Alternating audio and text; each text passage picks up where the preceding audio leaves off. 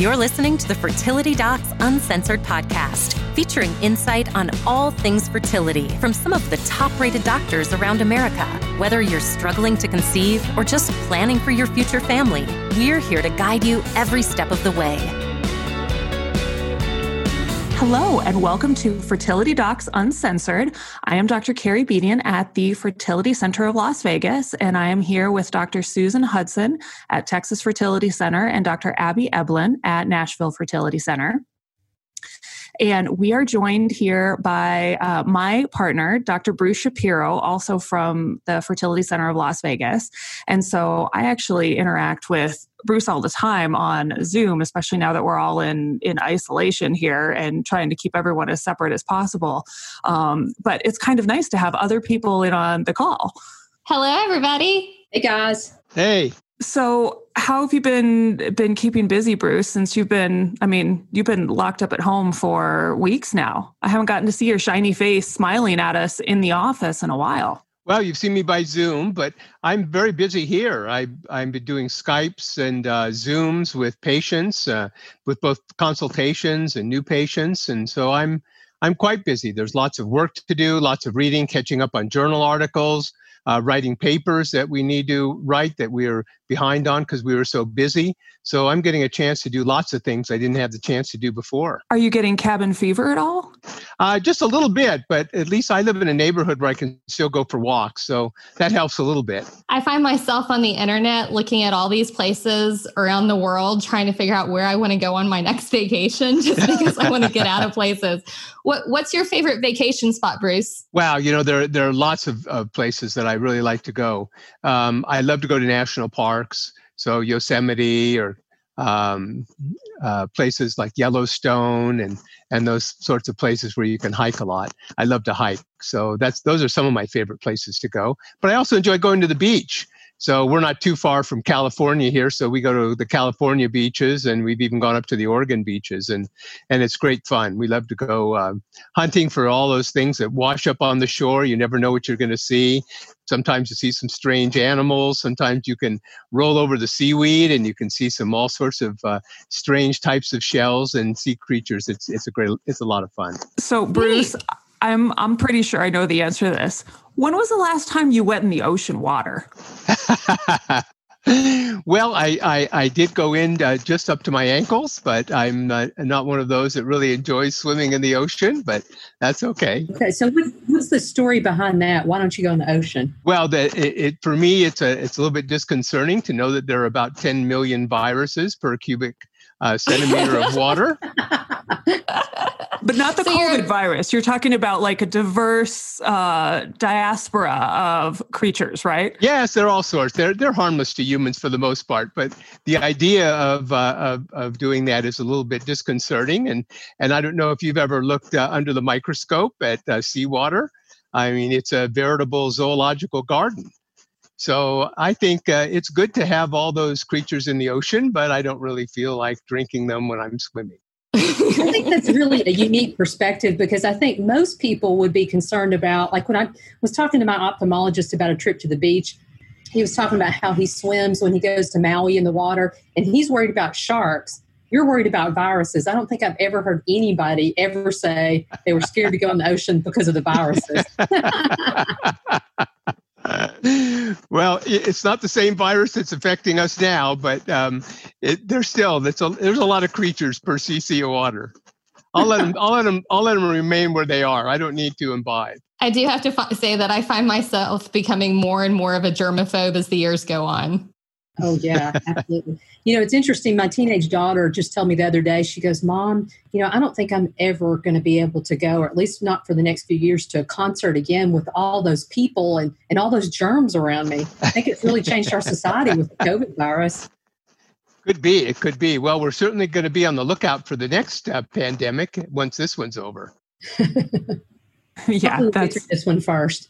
Yeah, that's an encouraging thing to hear. And particularly given all the research that's going to come out of this. So one of the reasons why I joined the Fertility Center of Las Vegas is that Dr. Shapiro is a phenomenal researcher. I mean, we are very privileged to have our own statistician on staff, and the staff is oftentimes fussing at us as physicians because we need to be seeing patients, and we're in Forrest, our statistician's office, talking about, well, what if we did this? And what if we did this? And what if we did this? And really some of the phenomenal research that has shaped our field has come out of those interactions headed by Dr. Shapiro with frozen embryo transfer. So one of the things that, because we have you in a captive audience right now and you're stuck at home, we get the pleasure of talking to you about this, is how did that research come to pass? Like, what was it that made you say, the standard is to do a fresh embryo transfer,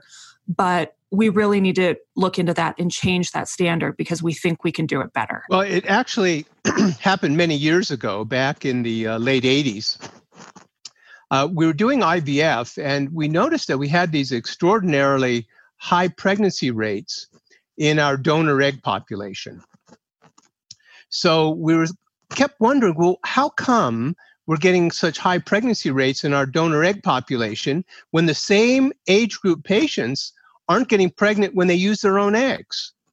And kind of scratched our heads, and I kept thinking about it, and I said, well, the main difference between just having young, healthy eggs and the rest of the population and having autologous or patients that are using their own eggs is that in the patients that are using their own eggs, their uterus, since we did all fresh transfers, their uterus was exposed to all the hormones that came with developing those eggs. So there were high estrogen levels, progesterone levels, and the progesterone levels would rise asynchronously sometimes with the estrogen levels.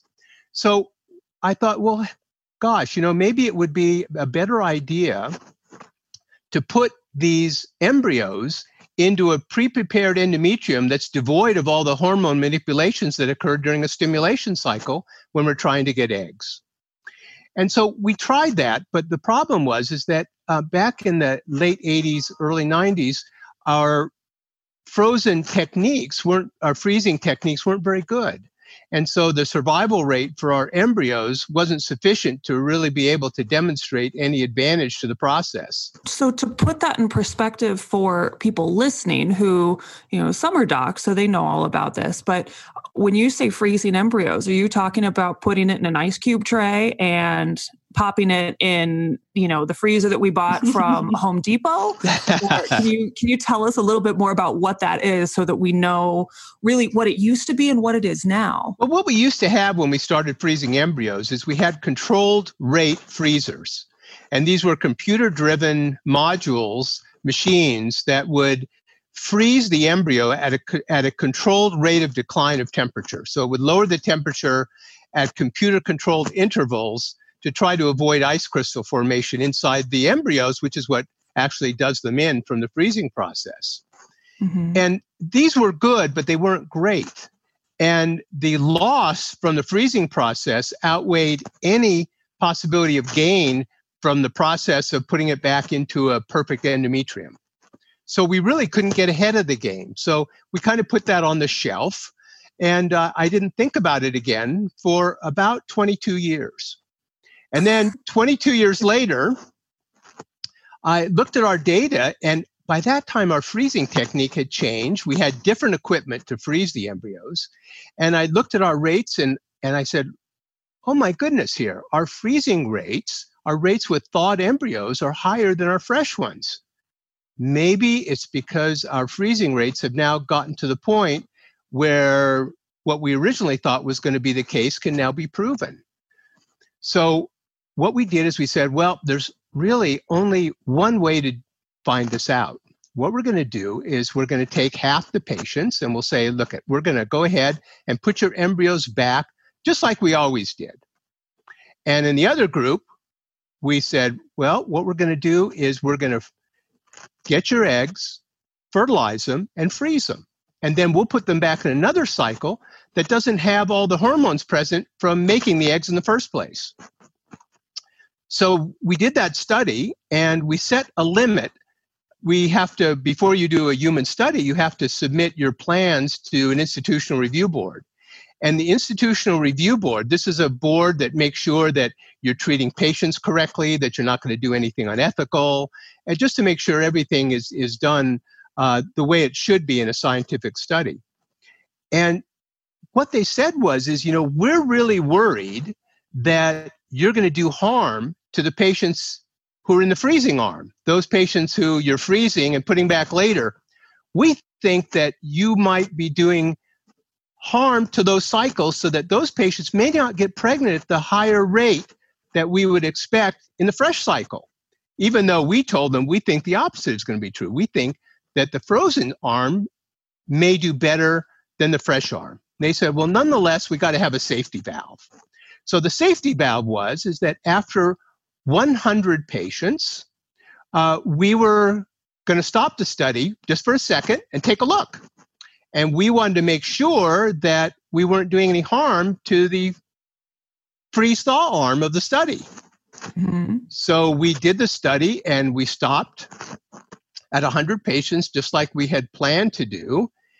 And we looked at the results, and we said, oh my goodness, the freezing arm has done so much better than the fresh arm that we have to stop the study because it would be unethical to continue the study in the presence of such profound differences, because we actually would be harming the group that didn't freeze their embryos.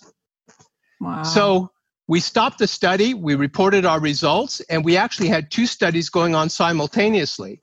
One was for just regular responders, those people that made 15 eggs or less. And the other one was for those that made a very large number of eggs.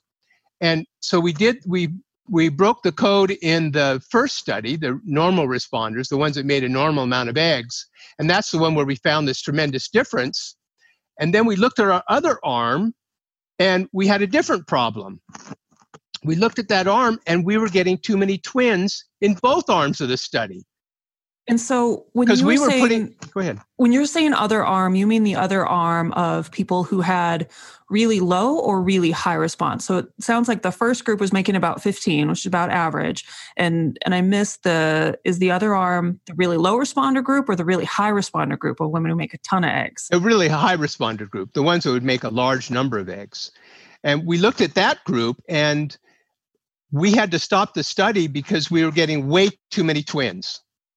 And it would have been unethical to continue that study because the twin rate was so high that we were putting too many patients at risk of all the complications associated with twin pregnancies.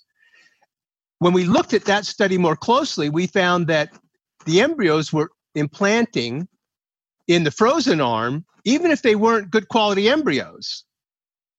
So we still saw the same effect that we expected, which was that the lining of the uterus, when it's made perfect, can accept an embryo better than when it's the lining of a uterus that's been subjected to all those hormones that we need to give patients and the responses to those hormones after stimulation for egg development and retrieval.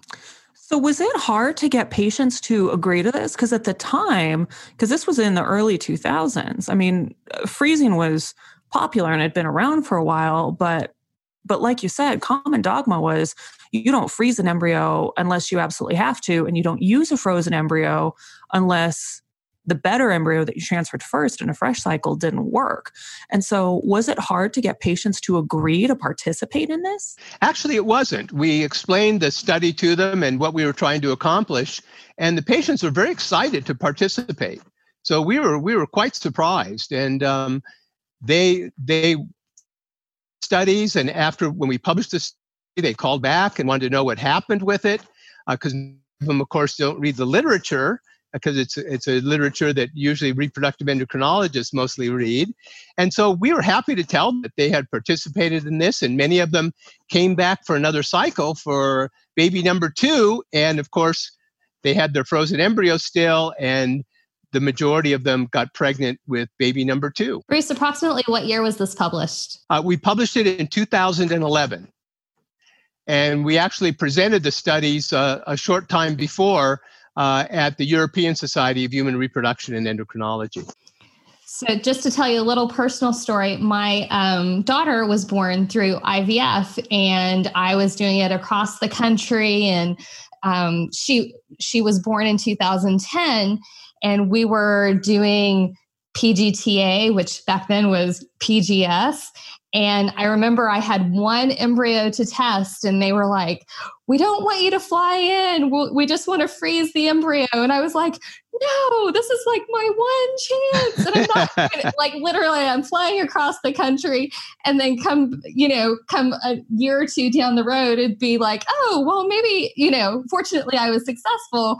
But I was so worried about doing the wrong thing when what they were suggesting out of convenience might have actually increased my odds. Yeah. So, now the way it's turned out is we challenged other people. We said, why don't you try it? Why don't you try it? And sure enough, slowly people started trying it, and they found out in their own labs, most of the time, it worked better than fresh transfers. And then it just caught on like wildfire. And now there are more frozen transfers done in the United States than there are fresh transfers. So kind of a little bit of a contribution we were able to make. So whenever we go to conferences, I feel like you are almost always on the docket of speakers, because the fresh versus frozen debate still goes on today. And watching you with these other speakers debating fresh versus frozen is always really entertaining to me, because granted, I hear a lot of it at home, but it's always interesting because you are always on the list of people talking about the merits of frozen transfer and how much more effective it is. Yes, that's true. It's still a hot topic today. Not everybody accepts it, but the number of people that accept it are greater than the ones who don't. And it's happening more and more throughout the world. So I hear from my colleagues all around the world that, they go, "Hey, Bruce, we tried that and we want you to know it works."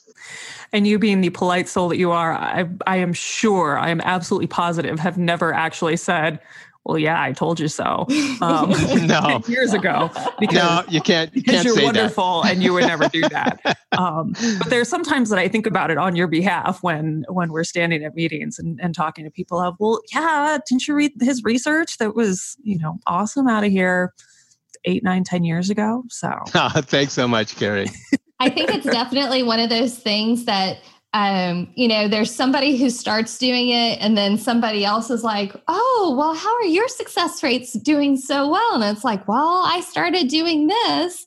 And then they're like, it takes a little time for the dominoes to hit, but it's slowly going everywhere.